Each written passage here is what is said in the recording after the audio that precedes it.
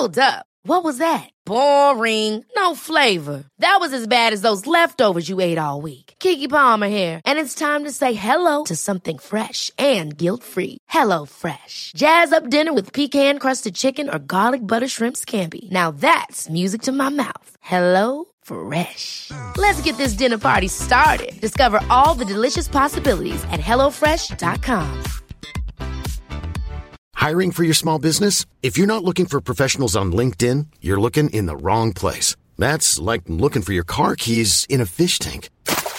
LinkedIn helps you hire professionals you can't find anywhere else, even those who aren't actively searching for a new job but might be open to the perfect role. In a given month, over 70% of LinkedIn users don't even visit other leading job sites. So start looking in the right place. With LinkedIn, you can hire professionals like a professional. Post your free job on linkedin.com/people today.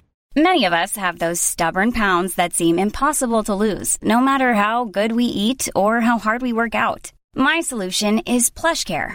PlushCare is a leading telehealth provider with doctors who are there for you day and night to partner with you in your weight loss journey. They can prescribe FDA-approved weight loss medications like Wegovy and Zepbound for those who qualify.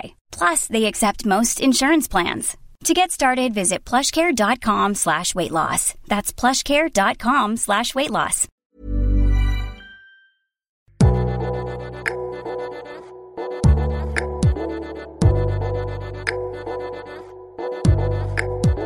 Hello, thanks for stopping by Liberty Sessions, where we unpack one woman's entrepreneurial journey to help another woman launch her own. I'm your host, Netta Jones. Please join me as we start liberating dreams, one episode at a time.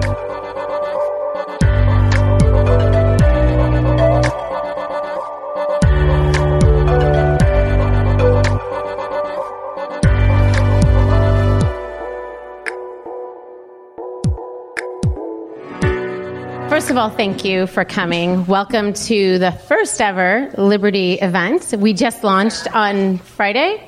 Yeah, something like that, Friday. So way to get in on the ground floor. We appreciate it. So let me just tell you really briefly about why is Liberty here and why are we different from a lot of the entrepreneurial women's venues, platforms that are out there. And the biggest distinction between what we're doing and what a lot of other people are doing is we're trying to show you how it's done. We're not just telling you, hey girl, go get it, which is awesome. We all need that inspiration. But we want to show you how other people have done it, how other women have done it. We want to celebrate those who have done it and thank you guys for doing it and being examples so that you guys can learn from their mistakes, learn from what they've done right, take a little bit of advice on what's hard and coming your way, and the unexpected joys that you will have on this entrepreneurial journey. Hi, Ruthie. So we're going to let them sort of tell their stories. I'm going to guide it a little bit with some questions, and then you'll be able to ask your own questions. So as they're telling their stories, think about what you're doing, what you want to be doing, so that you can ask very specific questions. You're here with WeWork. Are you currently in a business, or are you working? Yeah. Okay. How many people own a business? How many want to own a business? That's great. Okay, so there's something here for all of you.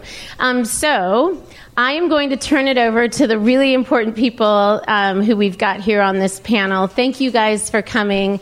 I'm going to let them introduce themselves and tell you a little bit about what they do, so there's some context for who you're hearing from. So thanks again for coming to this first ever Liberty. By the way, this is a live podcast too. So shout out, say your name, we'll give you time to say your URL later if you really want to get in on it. So we'll start, Kirsten, we'll start with you. Sure. Hi, everybody. I'm Kirsten. I own 1,000 Times Better. It's a staging and design company based in LA. And we take furniture into unoccupied and sometimes partially occupied, so we bring some furniture in, not everything, and get the houses ready so they look beautiful when they come onto the market for sale, and also do a little bit of design, quite a bit of design work as well, residential and some commercial design. Yeah, and can you give us your Instagram handle? 1,000 Times Better. Yeah, you guys check it out. You'll be inspired. Thank you. Jan, why don't you tell us a little bit about what you do? Okay. Hi, I'm Jan McCarthy, and I am a champion for entrepreneurship. So I work with women entrepreneurs, and I host creative dinner parties. So we can talk about business, but we can also eat and drink. And I am also an artist, and I love creating community and events and art and products and anything that has to do with something creative. I really enjoy being part of all of that and helping to bring those two things together. So art and business, and especially in a creative way. Thanks. And find out how you can get in on one of these dinners. They're awesome. Thank you. And my Instagram is Jan McCarthy, 2 C's. Thanks. Hi, I'm Tammy Carey. I am an actor. I am also an interior designer, and I also do event design, specializing in really experiential events and interiors that tell a story in ways that you can experience and interact with and see and feel. And I also own a coffee shop, bike shop, over in the Arts District, centered around building a community of people that navigate the world by bicycle. What's the name of it? It's called The Wheelhouse. My interior and event design company is Pluck. And, my Instagram handles are Tammy Carey for acting and just personal. Live with Pluck is my interior and event design company. And The Wheelhouse LA is the bike shop, coffee shop. Awesome. All right, Hannah. My name is Hannah Lim. I'm the co-founder and president of La La Land. You can see our colorful products over on the table. So I manufacture children's products, mostly baby toddler. My Instagram handle is at La La Land USA, so LOLLA Land USA. And I'm excited to give you like the product angle, consumer product angle. And who's your other co-founder? My husband, Mark. So everybody who's here is here for a very specific reason. They have a different angle. They're in entrepreneurship in some different capacity, different from one another. And that was all intentional so that your stories and what you want to do and what you might be currently doing can be found in their experience. So I'm going to ask the first question, and most of these questions are 2 parts. So just kind of go down the same line. If you want to pipe in, please feel free to pipe in as well. Okay, can you tell us a little bit about what you do? Like, give us a day in the life of, and then what you did before you launched your business. What do we do on a daily basis? Well, that changes every single day. It's a little chaotic and crazy, but we have probably 10 houses installed right now with furniture, everything you need to make a house look beautiful, and probably another 10 coming up. So we're coordinating jobs that are coming, jobs that we've already done, jobs we need to take out, planning for design clients, and so just ordering inventory. A client is, so somebody wants to sell a house. Yes. So they call you and they say, we need to sell this house for a lot more money. Yes. Can you come make it pretty? Yes, basically. And you add furniture and decor and all that, but you also do some hardscape kind of stuff and some, like you'll redo a bathroom or a kitchen or whatever. Yes, we do. So it's 2 parts. Yep. So when you say you have 10 jobs, that's a lot of work. You're taking on 10 full projects. Yes. I have a lot of furniture. A lot of furniture. She does. She's telling the truth. Yeah. Yes. And I've accumulated it in 3 years. I started my business 3 years ago. And what did with you the furniture do in before? my house? I was an ICU nurse. I grew up in Scotland. I went to Edinburgh University, studied nursing, and moved here. Was an ICU nurse here as well, and then had my kids. Took some time off. And found myself in my late 30s getting divorced and having 2 choices. One, to go back to being a nurse, and the second one was to start a business. And I did the second one. That's why I'm sitting here. That's amazing. Yeah. I love that story because she didn't come from that background, and yet she found something that she had a natural talent for. Obviously, is very good at it and has been able to monetize that talent, which we should all be so lucky. Can you tell us, when you looked at going back to work, did you ever consider going back to nursing? I did. I actually went to the hospital and figured out what I needed to do to reactivate my license, which wasn't active anymore. And it was hard, and they wanted me to go back and work night shift. And at that point, I was 38, and I had 2 little kids, and just felt like I was going backwards and not forwards. So because they made it difficult for me, it made me make a difficult choice. And that is something that I never will regret, ever. I think I was destined to be a business owner and do a creative and have a creative business and not go back to nursing. Not that I didn't love my former job, I did, but this is what I was supposed to do, and I'm glad I took the chance. So it's very like time in life and circumstances sort of for dictated sure. both of. Yep. Okay, awesome. Yep. Thank you, Jan. A typical day is not typical, except that lately I have been trying to get up and walk 3 miles every day so I can reach my goal of 1,000 miles this year. But it could be anything, whether it's answering emails or I have as an artist, I have a studio right across the street from my loft, and so I might go over and decide to paint. Or I also have a podcast, Entrepreneurial Voice. And so some days I interview people and do my podcast. Other days I plan for my events that are coming up. So I have a retreat coming up in November. I have the dinner parties, like I mentioned, and so it might mean going to some networking kind of, I don't think we really call them real networking events so much because it seems like the things I'm involved in, like the Mentor Mondays with Netta and Tammy, those are great for just developing your community and meeting new people, and it doesn't feel so networky. It feels more like you're really getting to know people, and I think that's important to continue to learn from other people and continue to be curious and discover and be inspired by others. And so planning events or thinking up products and how I can get those figured out, I'm always trying to figure out how to find time to do those Instagram stories or post those Instagrams.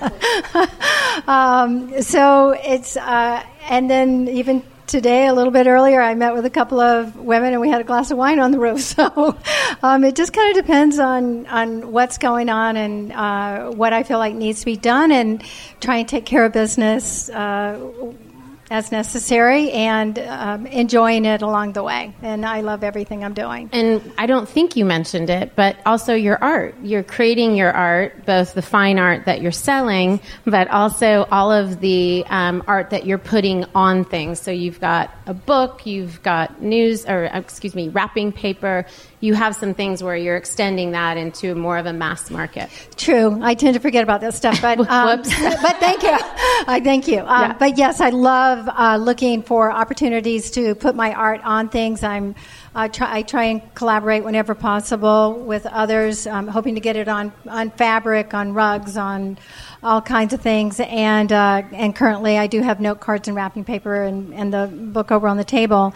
And then I also teach a art class too. And it's not your typical art class, and it's not your typical paint and play. It's more an creative art session is what I call it, although you will walk away with an amazing, one-of-a-kind, unique abstract art piece. And it's great for finding your creative self and expressing your creative self, but it's also really great for relieving stress and problem solving and also opening up different parts in your brain. And I'm not scientific, so I don't really know what part to tell you, but I know that it does help you to find doing something creative begets more creativity, and we need that in our businesses if we have one. So I love being able to help people discover that artistic side of them and having them create something that they love that they would hang on their wall, and who knows, maybe they'll sell it. Awesome. Thanks. Oh, I keep forgetting. I got mine. Pass the mic. Similarly, my days are not the same ever, but I do really love to have consistency, and I'm finding that I work really well if I have a little bit of structure. So I've created these mornings that I kind of protect, and I start my day with meditation, and I do a little yoga, and I have lots of coffee, and I journal, and usually do some sort of gratitude, and walk my dog, and that makes me feel like I have a little morning before the day starts, before everything is out of control and I'm getting pinged around depending on where the fire's at and what emergencies there are. And that's helped a lot. For the Wheelhouse, I'm in charge of the voice and vision is what we call it. So lots of creative direction, doing those Instagram stories, which I am starting to love, but I did not love for a very long time. Just creating a look and a feel and an experience and events for the business. And then if an audition comes up, then it all flies out the window and then everything gets reorganized. And then for the design business, it just sort of depends on what the work is. But a lot of times it's sourcing vendors or putting together kind of conceptual plans and meetings. And I've kind of created certain days where certain things happen. Because certain parts of my brain flip on if I have to be on and having a meeting. It's really hard for me after that to go back to thinking creatively and getting into a space where I can kind of create, I guess, or think really. So I structure my week so that meetings happen on certain days and certain chunks of time, and so I don't feel like I'm hopping back and forth between the gears in my brain. And I have the flexibility to work from home a couple days a week, and that's when I do most of the creative work that I do, when it's nice and quiet and nobody is talking to me. Did you start out blocking, or did you develop that, like figure out what worked for you and develop that? It has been an ongoing process, yeah. I have been obsessed with productivity and efficiency, and with 3 businesses, it's been important to try and really figure out how to maximize whatever time you have. So I've read a lot of blogs and a lot of articles and really just tested everything. And honestly, this is what I'm doing this week, and I think I did it last week, but I was doing something different 2 weeks ago. And I'm just constantly trying to figure out what works for where I'm at in life right now. And really quickly, what did you do before, which is sort of hilarious, because I don't think you let go of any of the things that you've done. No, I do all of the things that I always used to do. Yeah. I moved out to LA as an actor and am still really passionate about that form of art and expression.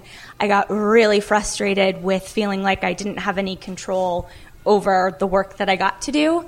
And I'm very much a doer. At the time that I moved out here, I fell into an interior design office and did that for several years, grew a showroom, an interior showroom, got to work with lots of makers of printed fabrics and handcrafted furniture and tradesmen, and I just loved that. And kind of, I think when I turned 30, I had a light bulb moment that I had sort of rejected that creative opportunity because that was not the thing that I was doing, and if you were an actor, you should always be an actor, and if you have a backup plan, you'll use it, and it just wasn't true for me.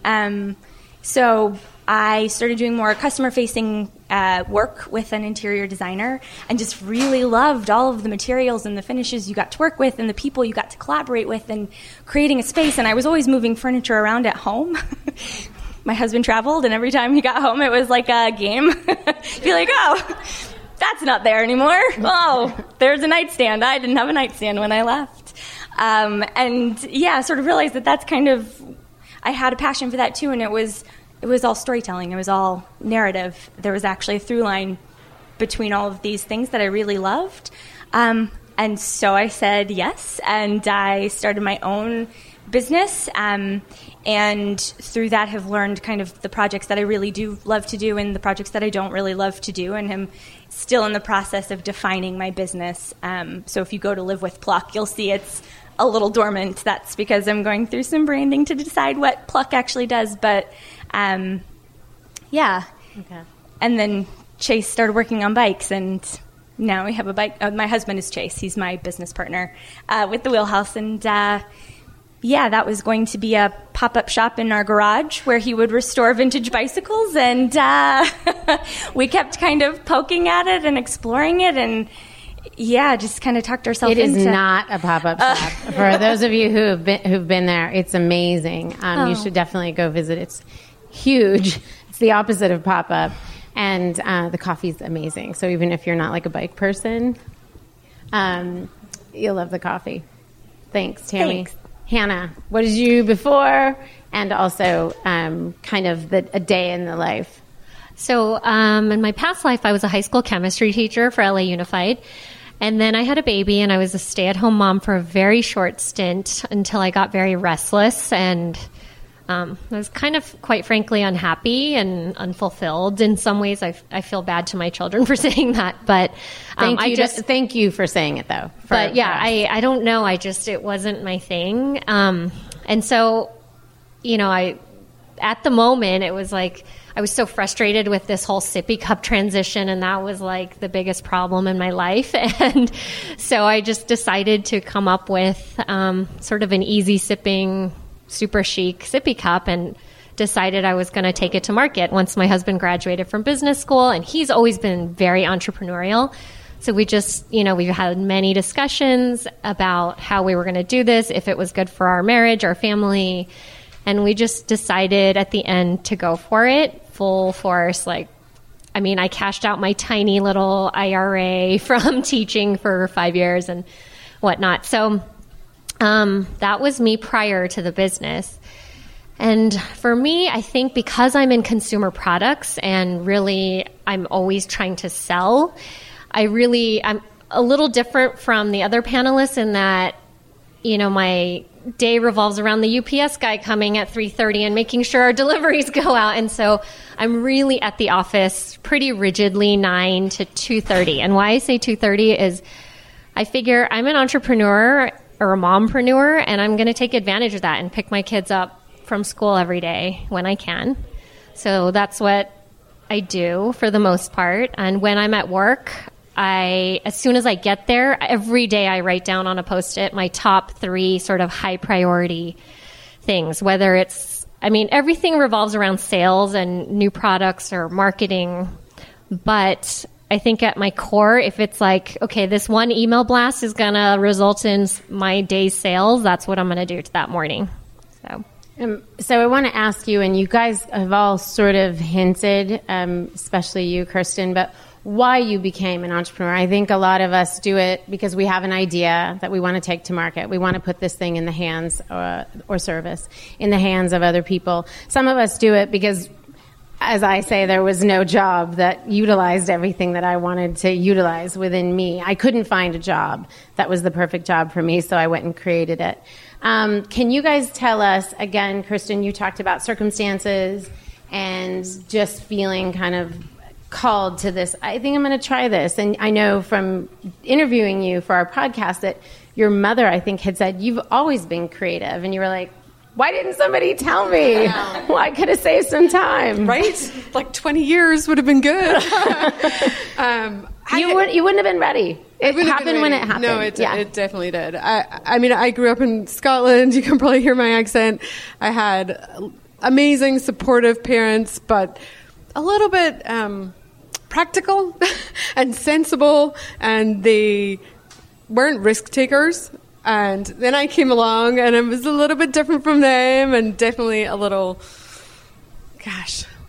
not the black sheep of the family, but definitely a little bit more of a risk taker, and always was like pushing the limits and testing my parents and driving my mother absolutely crazy on a daily basis.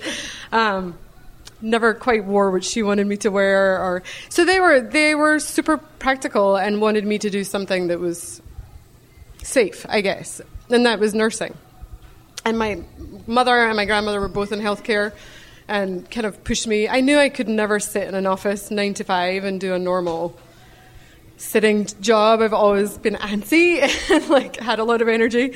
So I thought nursing would be a good fit for me, that I could still be somewhat creative, I guess. But just never, I didn't even think about I did think about going to art school. That's not true. My art teacher at high school definitely said, you should do a portfolio, you should apply for art school, and I didn't do it. So I did the safe thing, and I did nursing. And then all those years later, after the divorce, when you were looking at going back to work, getting back into nursing was so hard. Staging is very, very specific. Yeah. What was it about staging that you thought, oh, this is a good idea, I think I'll try my hand at this? Because being creative, you could have done a number of things. Yeah. I had worked for my friend Tamara Honey, who owns House of Honey. and spend some time with her and spend a lot of time around her and her creativity, and she's incredibly talented at what she does. I don't think I wanted to be as beholden to a client as you are in interior design. I think I wanted to have a little bit more freedom, which you have in staging. You're accountable to the realtor and the client. Sorry, my chair keeps turning. I'm like, I'm spinning in circles. But in staging, you definitely have a little more freedom. You need to make the client happy for sure, but they're bringing you in as the expert and expecting that the end product is going to be beautiful. They might have some direction as they want it to look a little bit more mid-century or a little more eclectic, or but you have a little more freedom. So one thing that you also said in our interview, and I think it's really important, that although you picked something that gave you more freedom, staging, it also meant accumulating a lot of inventory, and so you had to put a lot of money up front in the business, as opposed to a designer who can go into it and really use the client's money to build that portfolio. So that was a distinction too. I don't know if I really fully appreciated, and I know we talked about this in the podcast, but the start of my business was very organic. I was like, seems like a fun thing to do. I had a friend who was a realtor. She said, can you do this house for me? I did it. Turned out great. The house sold. It had sat on the market previously for 6 months, and it sold. And I was like, yeah, cool. Okay, let's just try this. And kind of did another house for her, and then somebody else called me, and it just kind of started. So I took every profit from every job in the beginning and just bought the furniture that I needed to do the next job. And it just kind of kept going like that. And it's still a little bit like that, like still buying a lot. How many years in? 3. Okay. Now the jobs are bigger, and the houses are not $300,000 or $400,000 anymore. They're $3 million, $4 million. They're big houses. They need a lot of product. They need high-end products. So the startup cost is not going away, and it probably never will. That's just something that But that's helpful, because I think you can look at a business concept and say, well, I want to do this. This is something that's more kind of in my wheelhouse, but what's the upfront cost for doing that? And going into staging, you might actually even think would serve you better, like what your talents are, because you can be more creative and do things. You're working with a client for a matter of weeks sometimes. Yes. But the flip side to that is the cost, the upfront cost. Thank you for that. Jan.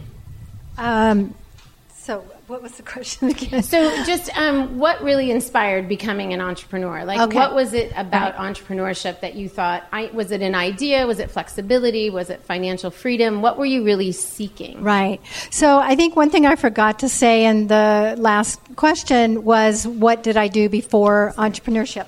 And actually, I didn't do anything, because I grew up in a family of entrepreneurs. And I don't know that I necessarily really thought about what I was supposed to do when I grew up, but it was something that was very familiar to me. I did get my real estate license and do real estate as soon as I graduated from high school, but I also got a degree in dental assisting, and I tried that out, and then the dentist. So this is kind of a pattern throughout my life of any kind of job I had. The dentist decided that he didn't want to continue with that. And then I had some corporate jobs, like one corporate job. But what I realized is that you don't always have very much control. When you're working for someone else, I know that a lot of times you'll hear that parents will say, well, that's the safe thing to do, or people around you will say, well, get a job because that's safe. But I actually, in my experience, many of the companies that I worked with, one filed Chapter 13. The other one decided to go out of business completely. And I realized that I had no control. Even if I did kind of like the job that I was doing, I really had no control. And so I married an entrepreneur, and I worked with him a little bit. I had 2 children. I started an interior design company, and I really enjoyed the interior design, but I found it to be pretty lonely. It was doing it all by myself. So I guess in a way, I knew all about entrepreneurship, but I didn't know where to land. And I was able to get connected working with women entrepreneurs, and I found that just really spoke to me a lot. But everything I did, I wanted it to be creative because I was the person who always loved putting on creative parties and things like that. So I wanted everything I did to be creative. So I wanted to incorporate that into working with the women entrepreneurs. And I had always wanted to, I was a wannabe artist. I really wanted to do that. And then finally, I was able to find my entrepreneurial voice with that. And that was just like 4.5 years ago. And that really, really spoke to me as well. And so that was why how I found and why I became an entrepreneur. I love the freedom of it. I love the ability to express myself in a way that really kind of feeds my soul. And I love being able to affect and enthuse others with that kind of thought. So. Can I ask you really quickly, because Kirsten was talking about how she's 3 years in and she's still investing in the company. You have so many different things that you do. And for those listening, do all of those things need to, in your mind, be equally profitable? Or do you have some things that, okay, this is really a branded project. This is all about getting an audience to come and pay attention so that they perhaps will go to my podcast, or they go to your podcast so that they'll come to your dinners, or are things connected in that way? Or do you expect each of those siloed businesses to create their own revenue and to be profitable? I would like each one of those things to create revenue and be profitable. I don't know that I'm organized enough to sit down and say, okay, I made this much with my art, and I made this much with my dinner party, or I made this much with my retreat. However, if I find that I'm doing something that is not really making any money at all, then I have to step back and say, is this doing something else for me that is really making it beneficial and making it worthwhile? And there are times when I've let things go because maybe it's, even though I enjoy it, the payoff is not great enough. And that may be financially, or that may be in time. It may be taking a lot of my time, but it just doesn't really pay off. And I think one of those might even be like the wrapping paper, which I love having and selling, but it takes a lot of work to get it printed. It takes a lot of work to try and, whether I was going to try and get it into stores or whether I try and get it into consumer. And so if it's at the proper event where I can sell it, then I love selling it. But maybe so one of the questions I keep thinking about, well, maybe this is a better thing that when someone buys a painting, that I send them a piece of wrapping paper or something like that, or wrap something for them, something very small. But so you have to weigh those things. Even though I love doing the wrapping paper, and I love wrapping my gifts to give to people in the wrapping paper. So that's awesome. Thanks for that, because I think that's really helpful as we look at how do you do all those things and what is the expectation from a bottom line point of view. So thank you. Thanks. And Tammy, I'm going to ask you, because you talked about all three of your things, and then you said, well, Live with Pluck is, if you go Pluck, but Live with Pluck, your Instagram handle, it is kind of on hold right now as you sort of think about what's next for it, or the direction you want to take it in terms of branding. So is it safe to say that while you have these three things, you are an entrepreneur in these three categories, that you're not doing all three at the same time with the same amount of energy? Or is it not safe to say that? Well, it is safe to say, I have been working with Pluck a lot, which has prevented me from branding Pluck. I've just been taking jobs and opportunities as they have come. Word of mouth. You haven't had to really. Okay. Yeah. It's a good problem to have. Which is a wonderful problem. It is a wonderful problem to have. Yes. So the very getting specific, getting very clear and direct to go after the jobs that I really want has been postponed a little bit, because I've been taking the jobs that have come to me, some of which I have loved and some of which I have not loved. I guess there are days or weeks where I don't work on Pluck at all because the wheelhouse has a lot going on and it just demands a lot of attention. And so if there isn't a client that I have to deliver something to, then that, lovely creative work that I want to expand into and explore gets put on hold. And same with if there is an installation or an actual event, then wheelhouse takes a back seat and it's all about getting that done. So it sort of ebbs and flows. Okay. And then you said you have clients that you don't appreciate as much, let's just say.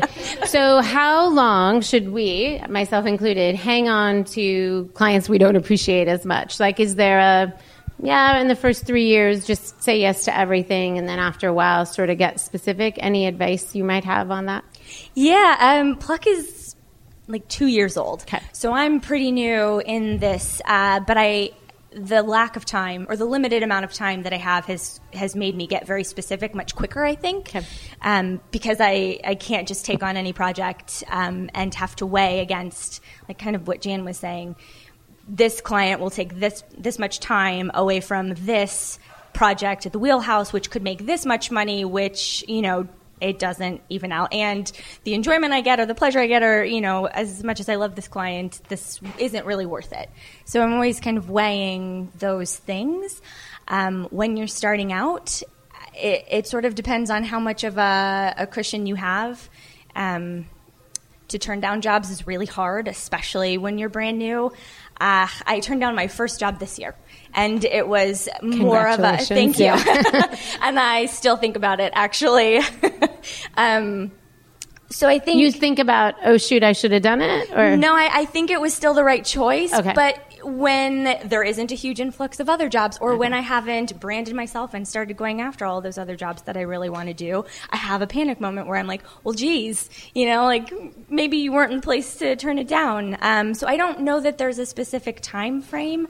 For me, it's been just sort of circumstances that have made me make that decision. I don't know if that's helpful. Yeah, no, thank you. I mean, I think what you're saying is it depends. It depends on lots of things, and perhaps it's just identifying what are those things, whether it's I need to hit a certain amount of money and I can't say no, or I don't. I have money coming in, revenue coming in from something else, and I can use this time to really be specific about who I want to work with, the way I want to brand, the kind of clients I want to build the brand around, because usually when it's word of mouth, if you do something, then something very similar will come along. And so it's almost like you have to say yes to the right things. One begets the next thing. Yeah. Did that make sense? You follow? Okay. You're only one person. Sorry? Oh. Thanks. Yeah? Yeah? Yeah. Okay. Good. I'm glad it worked. I will really quickly say my husband is the business perspective in all of our businesses, and he often has me sit down and sort of evaluate not just how much the job is worth, but how much you're actually getting paid, which is a really challenging exercise to do. Yeah. But when you think about the time it's going to take and the time it's going to take away from, the things that might actually make more money in the long run, you start to look at what you're actually going to be making. I know. When you're making 37 cents an hour, and it's really easy to add up those hours and realize that that's your reality. It's easier to say no. So sometimes you need to take the time, and I think that's some of the conversations that we've had. It's easier to take the time, or it's best to take the time and then trim all that fat, because it's really not adding value. Unless, like Jan said, it's adding value in some other way. It's giving something else to the business, some other bottom line. It's not a financial bottom line, it's some other bottom line. And there's value to that.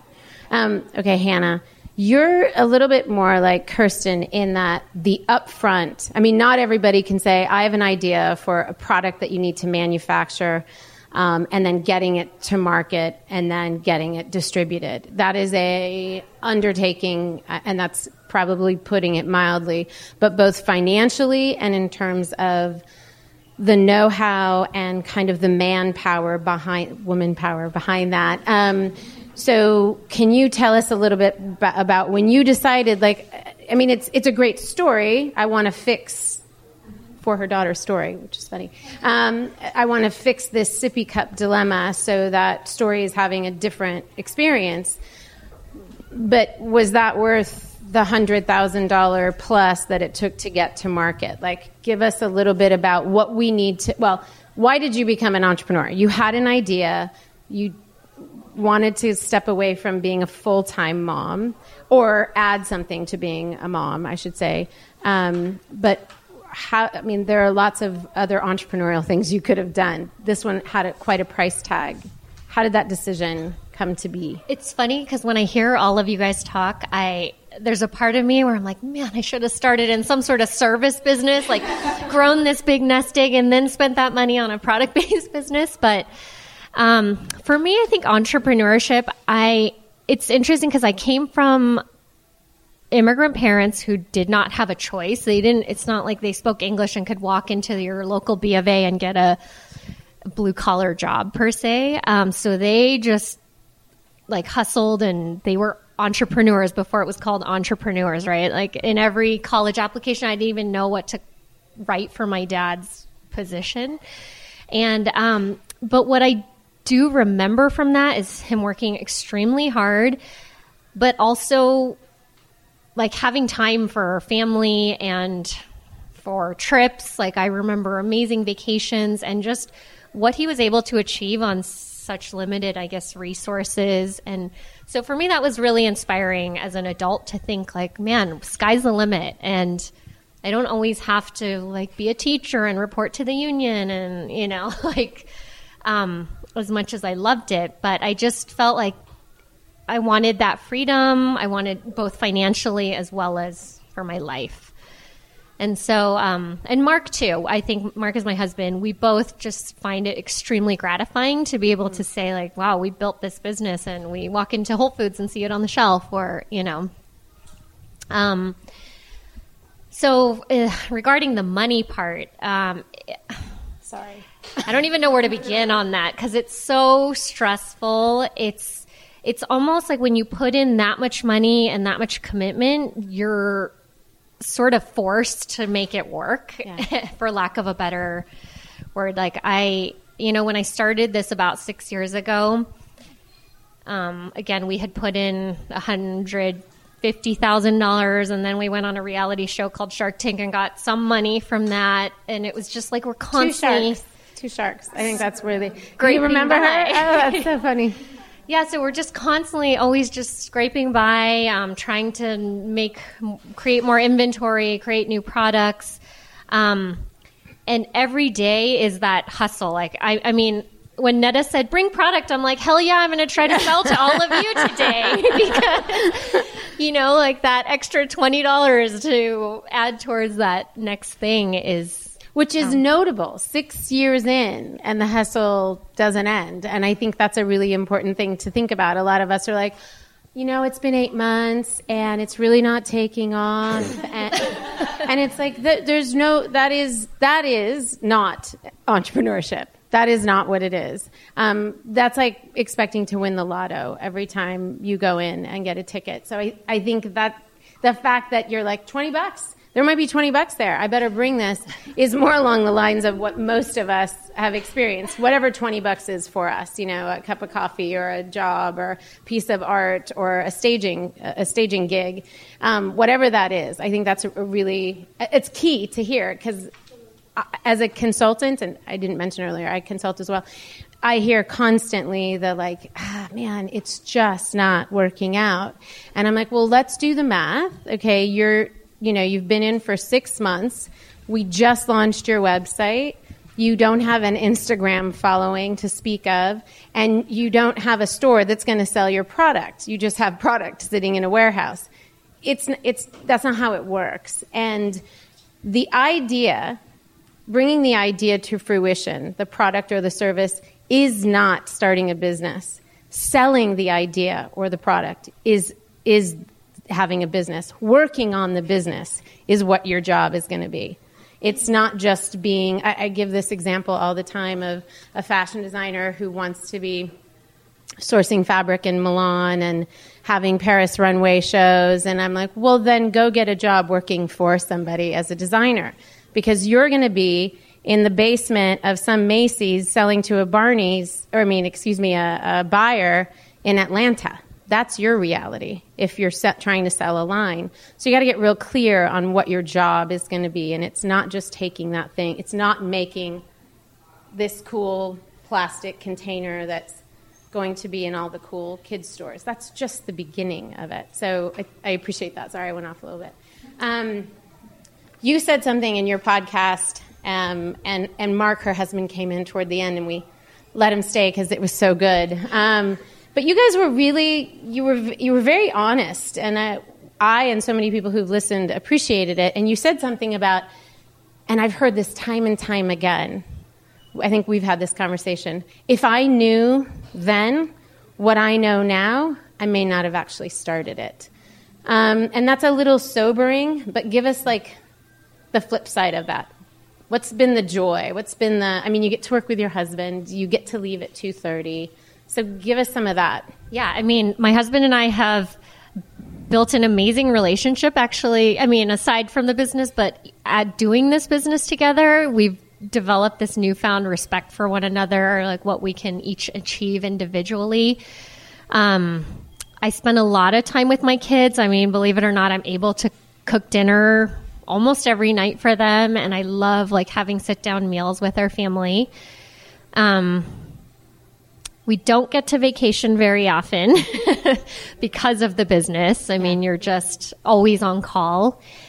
But gosh, there's just so much upside. I think, again, I touched on it being really gratifying to sort of set out to do something and then work really hard and get to that goal, only to have like the next thing come along. And what I mean by that is when I first launched the business, I had my 3 accounts that I really wanted to be in. It was Barney's, Nordstrom, and Whole Foods. And, you know, it took me a long time to get into all those accounts, plus our 1,200 little specialty boutiques.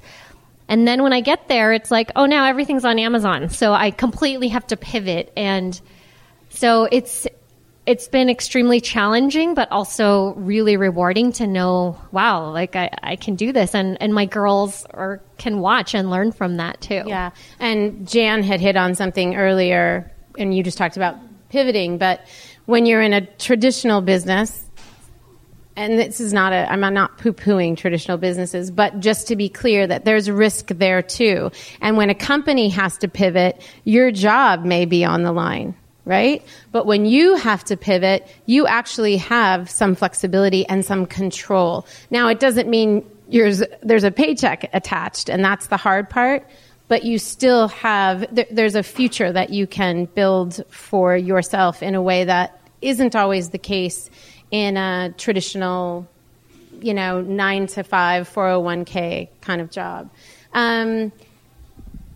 Tammy, can you talk a little bit about, I'm going to kind of move on to the next one and we'll circle back to Hannah, but resources, tips, you talked about the blocking, time blocking, but can you talk about some other things that maybe you've used or you've kind of a schedule that, not a schedule because you kind of went through that, but anything that you think has been really helpful in managing your schedule or the day or a particular part of your business? Yeah, totally. I think if I had one tip, it would be the 16 personalities test, which is a Myers-Briggs form of a personality test that you can take online, and it's free. And as soon as I did that, I'm always obsessed with them, and I had done it a really long time ago, and I revisited it. It sheds so much light on what I need to work well and what places I really shine, and how to set myself up so I can be productive and so I can create and so I can think and so I can, execute. And we did it, my husband and I did it together and realized that we are exactly opposite, which has proven to be challenging sometimes, but is also really brilliant because it caused us to redistribute our roles. And I had operational stuff that I should have never had because it's not my strong suit, and it brings me down. And like on days where I had to do that, like I just couldn't get out of that headspace, and I couldn't do the rest of the work that I needed to do. So I think no matter what you're doing, it's just, even if you're in a regular job, really understanding who you are and how you work and what environment you need to think best in and how you create and how you work with other people, and even understanding how the other people you're working with work is huge, life-changing. I think about it all the time, especially when I feel like I work so differently than everybody else I'm around. It helps to remember, like, oh, no, that's okay. That's just how I am, and that's fine. Like, I need to stay home today because I just can't be out in the world and actually do what I need to do, and so I'm going to stay home today, and yeah. And what is it a website? Yes, yeah, it's called 16personalities.com, okay. And you just go through, and it's just spooky. Of all of the personality tests I've taken, and I have taken a lot, it has been the most it has been the most accurate. So even if we have done Myers-Briggs, it's like a more specific test. I've heard that people have taken both within, a short time span of each other and found 16 personalities to be even more illuminating. I don't know why. Maybe just go revisit your Myers-Briggs personality test results, but yeah, it's wonderful. And I'll just add, if anyone hasn't done a Strengths Finders, have you guys done that? I find that to be a great one too. Yeah. Okay, Jan, resources, tips, tools. I think the thing that's helped me the most is kind of thinking from the end, starting from the end, and writing my goals down, writing my dreams down. And when you writing my goals or intentions or whatever it is, but if there's something I want to do, write that down, and then work backwards and think what are the steps that you need to do to get there, and be very specific about it. And then I'm a huge believer in celebration. So if you've accomplished something and keeping track of the things that you've accomplished, like every different than gratitude, but every week or something, write down 5 things that you've accomplished, little, big, whatever. You would be amazed at how much they add up. And to be able to look back and go, wow, I did this and this and this and this and this and this, you start to feel pretty proud of yourself instead of beating yourself up for all the things that you didn't get done. Yeah, I will add to, when you are an entrepreneur, you don't have, even if you're working in a team or on a team or with other people, you tend to be, you're the boss, right? And so you don't really have lots of opportunities to get feedback about how you're doing. You might get feedback in terms of the bottom line, which may tell you, you suck, and to figure it out. But you don't get a lot of good or bad feedback. So you kind of are in your head a lot, and it can mess with you. And I appreciate just taking time to write down what were the successes, and eventually they'll add up, because you don't have a team or a coworker or a boss saying, good job, and there are no award ceremonies. It doesn't happen like that. So create for yourself. Yeah. Give yourself some rewards. Go shopping. Go shopping. I just think it's really important to celebrate what you've done and recognize that you've really done a lot. That's great. And I also want to add on the one thing and track back. There's a book called The One Thing, and I recommend it. It's a great book. Yeah, and it's very specific. There's a science behind it on how you can accomplish this one thing. I haven't been doing it lately, but I did it for about a year, and my productivity, my husband heard me talk. That's my husband, the cute guy right there. But the other cute guy. But I mean, I was going on and on about it because it really made a difference, and I would I'll let you read it, but it really helps you to move the needle in a way that you wouldn't think would be possible by focusing on a single thing. But the reality is, at the end of the week, you've actually accomplished something that has kind of real meaning and adds to what you're trying to do, as opposed to a lot of little nothing, which, I'm the person that writes down a list just so I can cross things off, things I've already done. Can I add one more thing too, is that please. We tend to think we need to do it all, and there's things that we really can't do. And I would say the other thing that really helped me to accomplish tremendous things last year was hiring somebody to do things that I really couldn't do or shouldn't do, or didn't want to, and they really helped me by taking that off my plate, because otherwise I would tend to get stuck doing things that I really wasn't very good at, and I wasn't moving it forward as much. So even if you have to trade, if you can't afford it, if you can trade, if you can do something to get help, that can be tremendous. Yeah, that's awesome. Okay, Miss Kirsten. I don't really use any tools. I really don't. I literally take every day and That's not true. You have a whiteboard in your office, I do. And you and go job to job, yes, and you true. have a system of where you begin and where your employees kind of take things. You sort of have kind of veto power on a lot of things. Like, okay, go get this done, but I'm the brand. It's my aesthetic, so I have veto power on this. Yeah, it's not complete chaos. No. But it's very organic. Yeah. It's very, I think we were talking, Time and I were talking about this before we started. I think when you start a new business and it's changing rapidly, like my business has changed exponentially in 3 years. From me, myself, and I in a basement in my house with the furniture I own to now having 2 full-time employees and a big warehouse and lots of jobs. I think it changes so quickly that for me, it's been very hard to have like, this is what I do, this is my role, changes every day. And we sat down recently and decided to do employee job descriptions, which 2 weeks later are pretty much null and void because something else has happened. There's a new opportunity, there's a new collaboration, there's people involved that I would have never thought would have been involved. So it's very organic for me, and I think I just take every day and figure it out as I go. May I add to that? Because I know a little bit about your business. So Kirsten, as she described, created a local business, right? You call her to come and stage your home, and she makes money based on that hire. Well, in posting all of these amazing homes that she's created, she built up an enormous Instagram following. It's growing by about 1,000 a week. And that's not an exaggeration. I think when we first met, it was under 1,000, and now she's over 30. 32, almost. But who's counting? Yeah, no, I don't really know. And it's been very organic. It's been intentional. She's put work into it.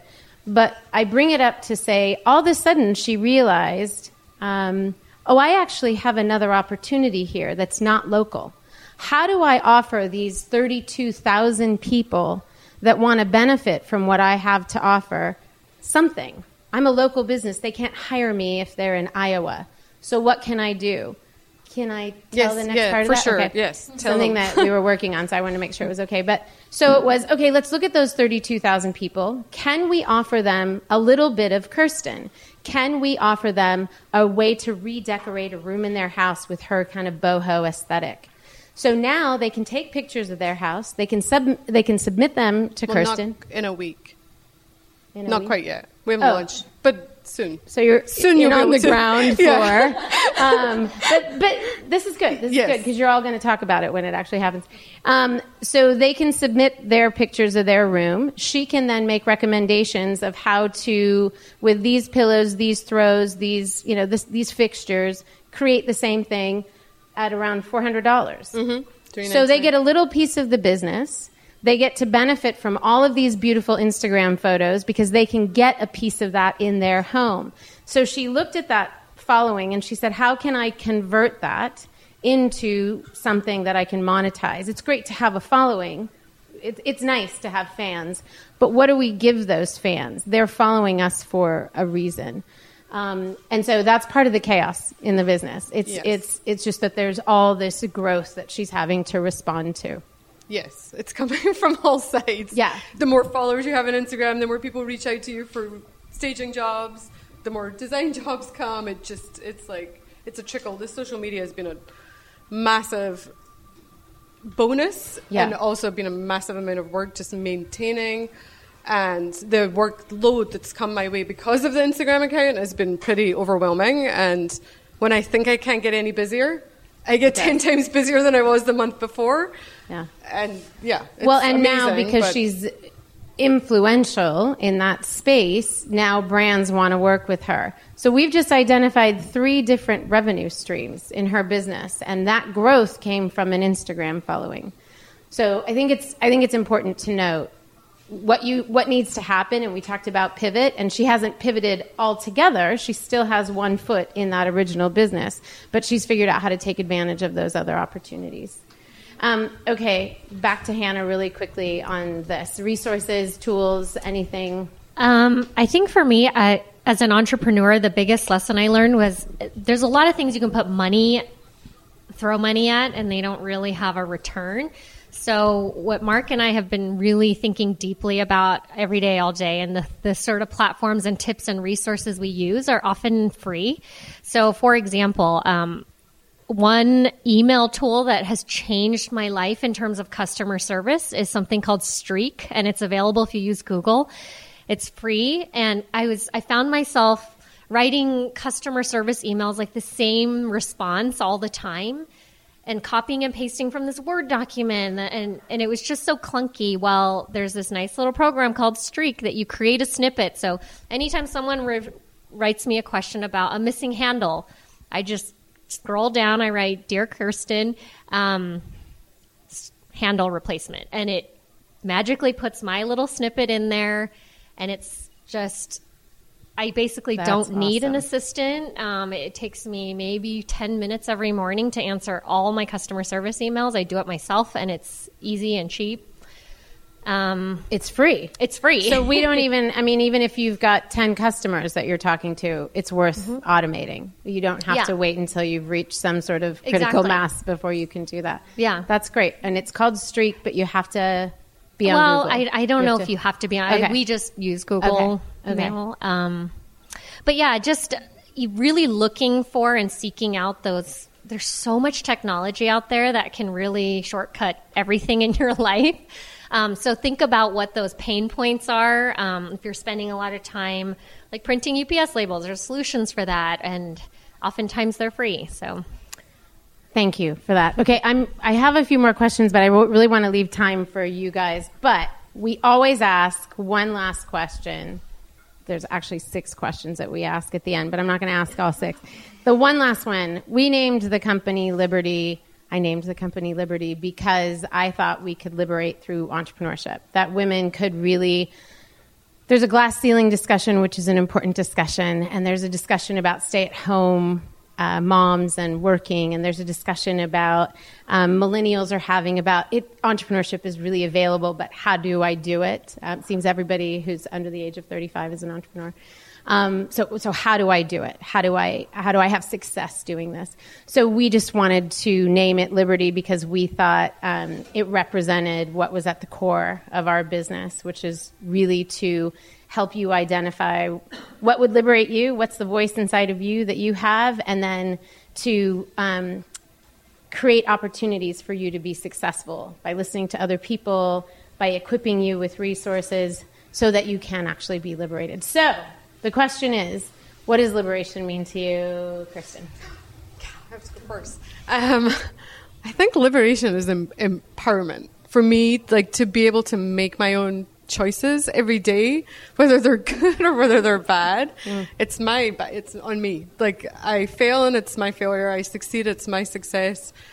Having financial freedom, not that we're still in the painful investment process in the business, but having the freedom to choose whether I take a job or don't take a job, that's empowering. Like that makes me feel like I can do this. Like it's up to me. And that's a pretty amazing thing about being an entrepreneur and a business owner and just choosing. Not having somebody else choose for you. It's pretty incredible. Yeah. Thank you for that. It's worth all the pain. Yes. And it's a lot. There's a lot of pain. We figure if we keep it real, then you're really armed with like the fortitude to hang in there, you know? Not trying to bring you down. No. All right. Well, if you follow me on Instagram, I think I wrote what being a Liberty woman was the other day. And I may give you a different answer, but that doesn't mean that they're not all true. I might have said something like the freedom. I think freedom is at the core of it. But freedom to travel, freedom to create, freedom to expand or not expand. It all comes back to that freedom word, to just be able to inspire or do it on your own. I love the name that you picked for this. It just seems so perfect. And I think that I hope we're all Liberty women doing what we want to do and finding those things that make us happy. So I know I am, and I hope that for all of you too. That's awesome. Tammy?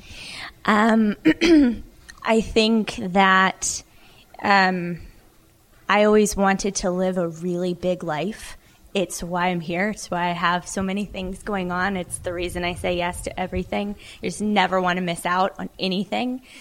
I think being liberated is being able to live a great big life that looks like you, that's full of all of the things that you want and isn't bound by the have-tos or the shoulds, or the way that it usually goes or the way that it's often done. Yeah, I so appreciate that answer. And in light of everyone talking about how difficult that is, it's having what you want, being fully realized, but being willing to pay the price. And I think that's the other part of that equation we always need to remember and hang on to. So thanks for that. All right, Hannah. I think I touched on during the podcast that it was all about choices. But another thing that came to me recently was an employee of another big company in the baby industry emailed me the other day and said, "What's your maternity policy?" And I was like, "I don't have one." But that to me is like at the core, like liberty. I said I get to spend so much time. I sit in that car line every day, and I love that I have a job that's fulfilling, gratifying, and also I can be the mom that I always thought and had hoped for.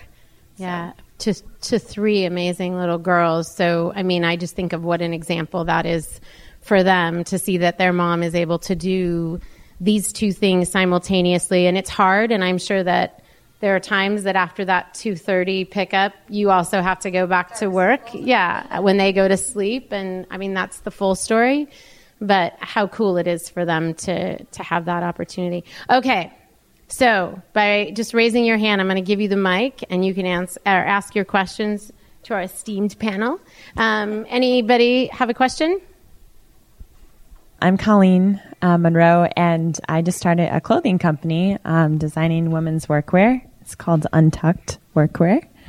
And I'm also a florist, so I juggle kind of a hybrid work life. So my question is, the entrepreneurial life, the hustle, it's a grind, and it's day in and day out. And I have found myself lately just kind of losing focus. Like I'll be sitting in front of my computer screen and I literally have reread an email 10 times and I don't know how to respond to it. And I'm wondering, when do you reach a point, or maybe you're not even allowed to because you have so many jobs, but what do you do to fill your bucket to help you refocus? And and perhaps you could give an example of when you've completely just lost focus, and how did you get back on track, and what did you have to do that?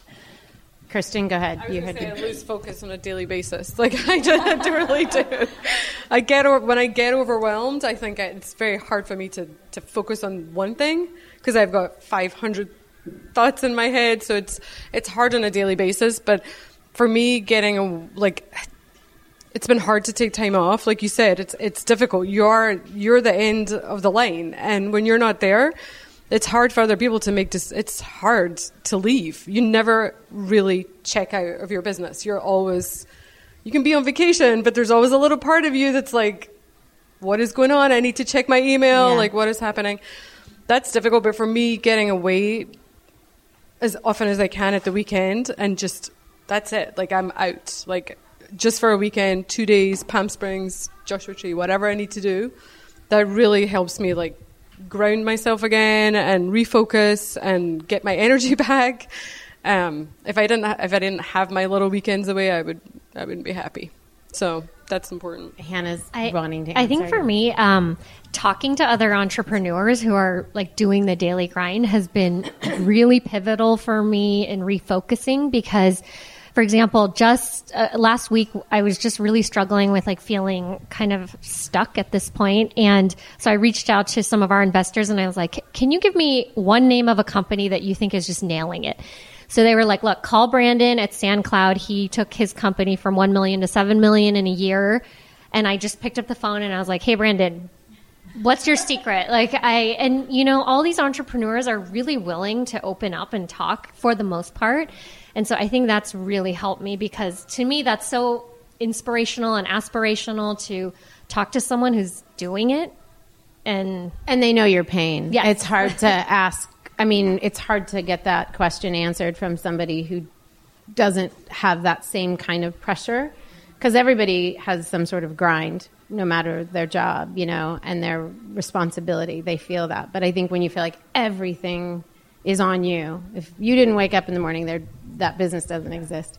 It's good to talk to other entrepreneurs. Okay, everyone wants to answer this. Okay, go ahead. Yeah, I'll just say it real quick. No. I think setting a time limit for that stuff that you really hate, like if it's answering emails, I don't know if it's just everything, but if there are the things that you hate that are taking you away from what you're loving doing, but yet it's a necessary part of the business, setting a time limit. Like, I'm just going to spend an hour doing this, but I'm going to get through it, and at the end I have a reward. I get to go out to lunch, or I get to do this. And that'll help you know that it's not forever and not endless, and that there is an end in sight, and you can go on to do the other things that you're really loving. And doodle. Okay. Seriously, doodle. Yeah, no. Yeah. I know you're serious. Look at her book. She's dead serious. Okay, who else has a question? Back here. My name's Varay, and currently I work with a company called TrendQ.com. So we do pop-up stores for new designers, and I also go around speaking on behalf of a charity called the Children's Society. So we speak on behalf of youth between 16 and 21. And, and I help my son with his business. So, who's 10 at the back there. First of all, I wanted to ask, when you invested money into it, I don't know if any of you, did you all invest your own money, or did you get money from other sources? I invested my own money on products, and then doing things like my podcast or things like that.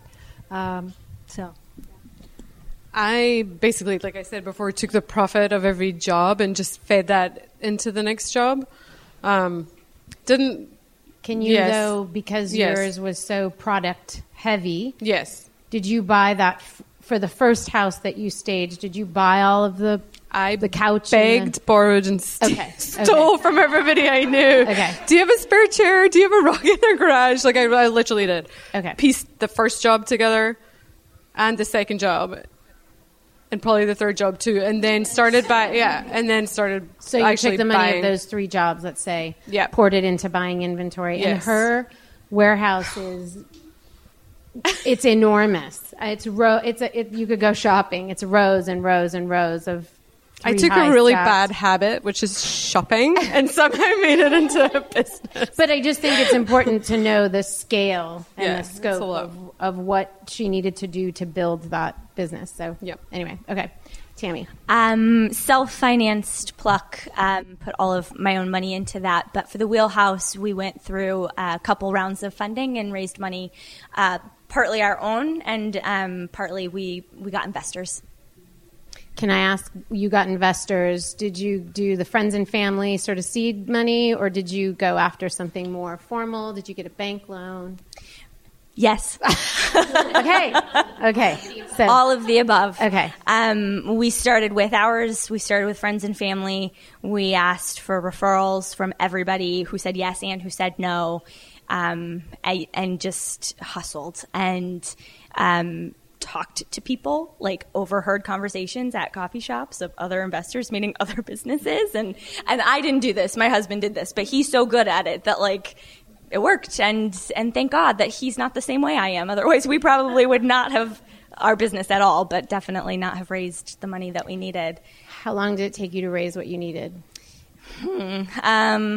I mean, we're constantly in a round of funding just as the business grows. It took us to get the first round of funding closed about a year. Okay. And then the project continued to get bigger, and we had a lot of obstacles before we opened. And so the second round of funding went through our opening and closed probably 6 months after that. Okay. Hannah. So my husband and I probably put in about $50,000 of our own money. We took out about $100,000 small business loan through a local finance company here in LA, and then we got an investment from Shark Tank. So, did you remember your second question? Yes. So in regards to your product, did you put the patent in and all that beforehand? And if so, like roughly how much was it for all of that? And did any of you guys like trademark your names and everything beforehand? Because that's something I want to... And have you done it now? I think for me, this is my personal experience. So take it with a grain of salt. But I think trademarking is hugely important because it's cheap. It's not, on the grand scheme of things, maybe you pay an attorney a little less than $1,000 to trademark, or you can go to LegalZoom. We've used LegalZoom a lot for a lot of our business, like legal paperwork. And in terms of patents, we had a really honest attorney who said, look, you can pay me $10,000 to get this utility patent for you, which is going to protect all the ways your cup functions and all this stuff. And he goes, but, Playtex and Munchkin can just come along and turn your bird into a bear, and then it is no longer falls under that patent. And you're going to spend a lot of legal money on lawyers to defend that patent. And we just thought, you know what, let's just go at it with branding. What can we do? We don't have the money to sue everybody who infringes on our patent. Yeah. We also trademarked and highly recommend it. You put so much work into branding your business, into creating that name recognition. We actually had another Wheelhouse approach us after we had opened and after we had hired a publicist and we had put in tons of money behind the name The Wheelhouse and had a conflict. They were in Northern California and they were named The Wheelhouse, and we were aware of them. I don't know if they were aware of us. It was one of the reasons, before we branded, investigated to see if there were any other similar businesses that could be confused for ours. And they ended up in the end changing their name, but it's hugely important and, like she said, not that expensive in the long run. How much roughly was it? I think it was about $1,000. And was that just for the States, or did you get that for other ones? Because it's like from different types. I've noticed that there's one for here, there's one from the UK, so it's like one for the UK, and then there's this worldwide one that only includes a certain amount, and then there's one for Europe. So I'm like, whoa. I think it depends on where you're ultimately going to end up. If Hannah's going to sell product over there and had she gone that route, maybe that would have made sense. But I don't know if you have plans to open Wheelhouses in Europe or outside of the United States. But at some point, I think you have to think about what's the real benefit to doing that before you invest all that. And I am wholehearted. I'm not an attorney. I need to say that. But I completely agree with the attorney that's given you that advice, because there's so many people who in the end are fighting for something that they know was their concept, but somebody tweaked one little thing. I was recently in a grocery store. For those of you who live in Pasadena, it's in Altadena. It's brand new. They just put it in. You walk in, and every single thing looks like a Nabisco product, except or a well-known product, except they've just slightly changed the name. And I'm like, how is this possible? And it's a German company. Mm-hmm. So they basically are able to get away with, and trust me, Nabisco probably has trademarked everything and copywritten everything, and yet this thing exists where, whatever, Chips Ahoy, Keebler, Elves, everything looks exactly the same except the name. The packaging is identical. It's bizarre. So if people want to steal your idea, they're going to. So I think you have to really decide how much you want to invest in protecting that. And perhaps that energy and money could better be used in branding and getting ahead of the curve. So thank you so much for your questions. So you guys are free to ask our panelists questions. Those who brought things to sell, please feel free to go over there and chat with them. Thank you so much for coming. Please tell your friends about this event. Please hashtag Liberty for Her. Keep going to our site, libertyforher.com. We want to create more products, more resources, more ways to equip you to do the great things that you're doing. Thanks again, guys. Bye.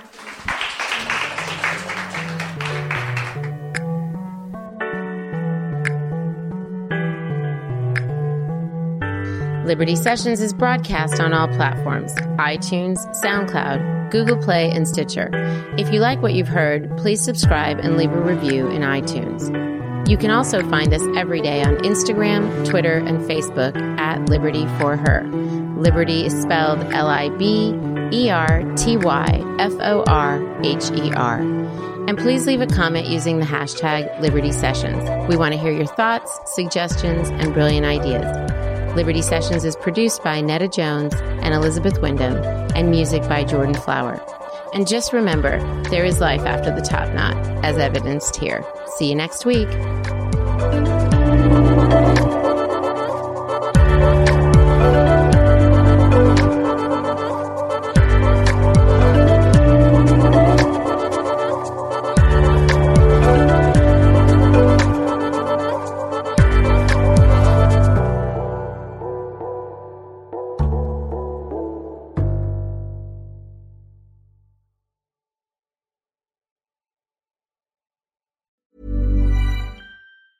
Ever catch yourself eating the same flavorless dinner 3 days in a row? Dreaming of something better? Well, HelloFresh is your guilt-free dream come true, baby. It's me, Keke Palmer. Let's wake up those taste buds with hot, juicy pecan-crusted chicken or garlic butter shrimp scampi. Hello Fresh. Stop dreaming of all the delicious possibilities and dig in at HelloFresh.com. Let's get this dinner party started.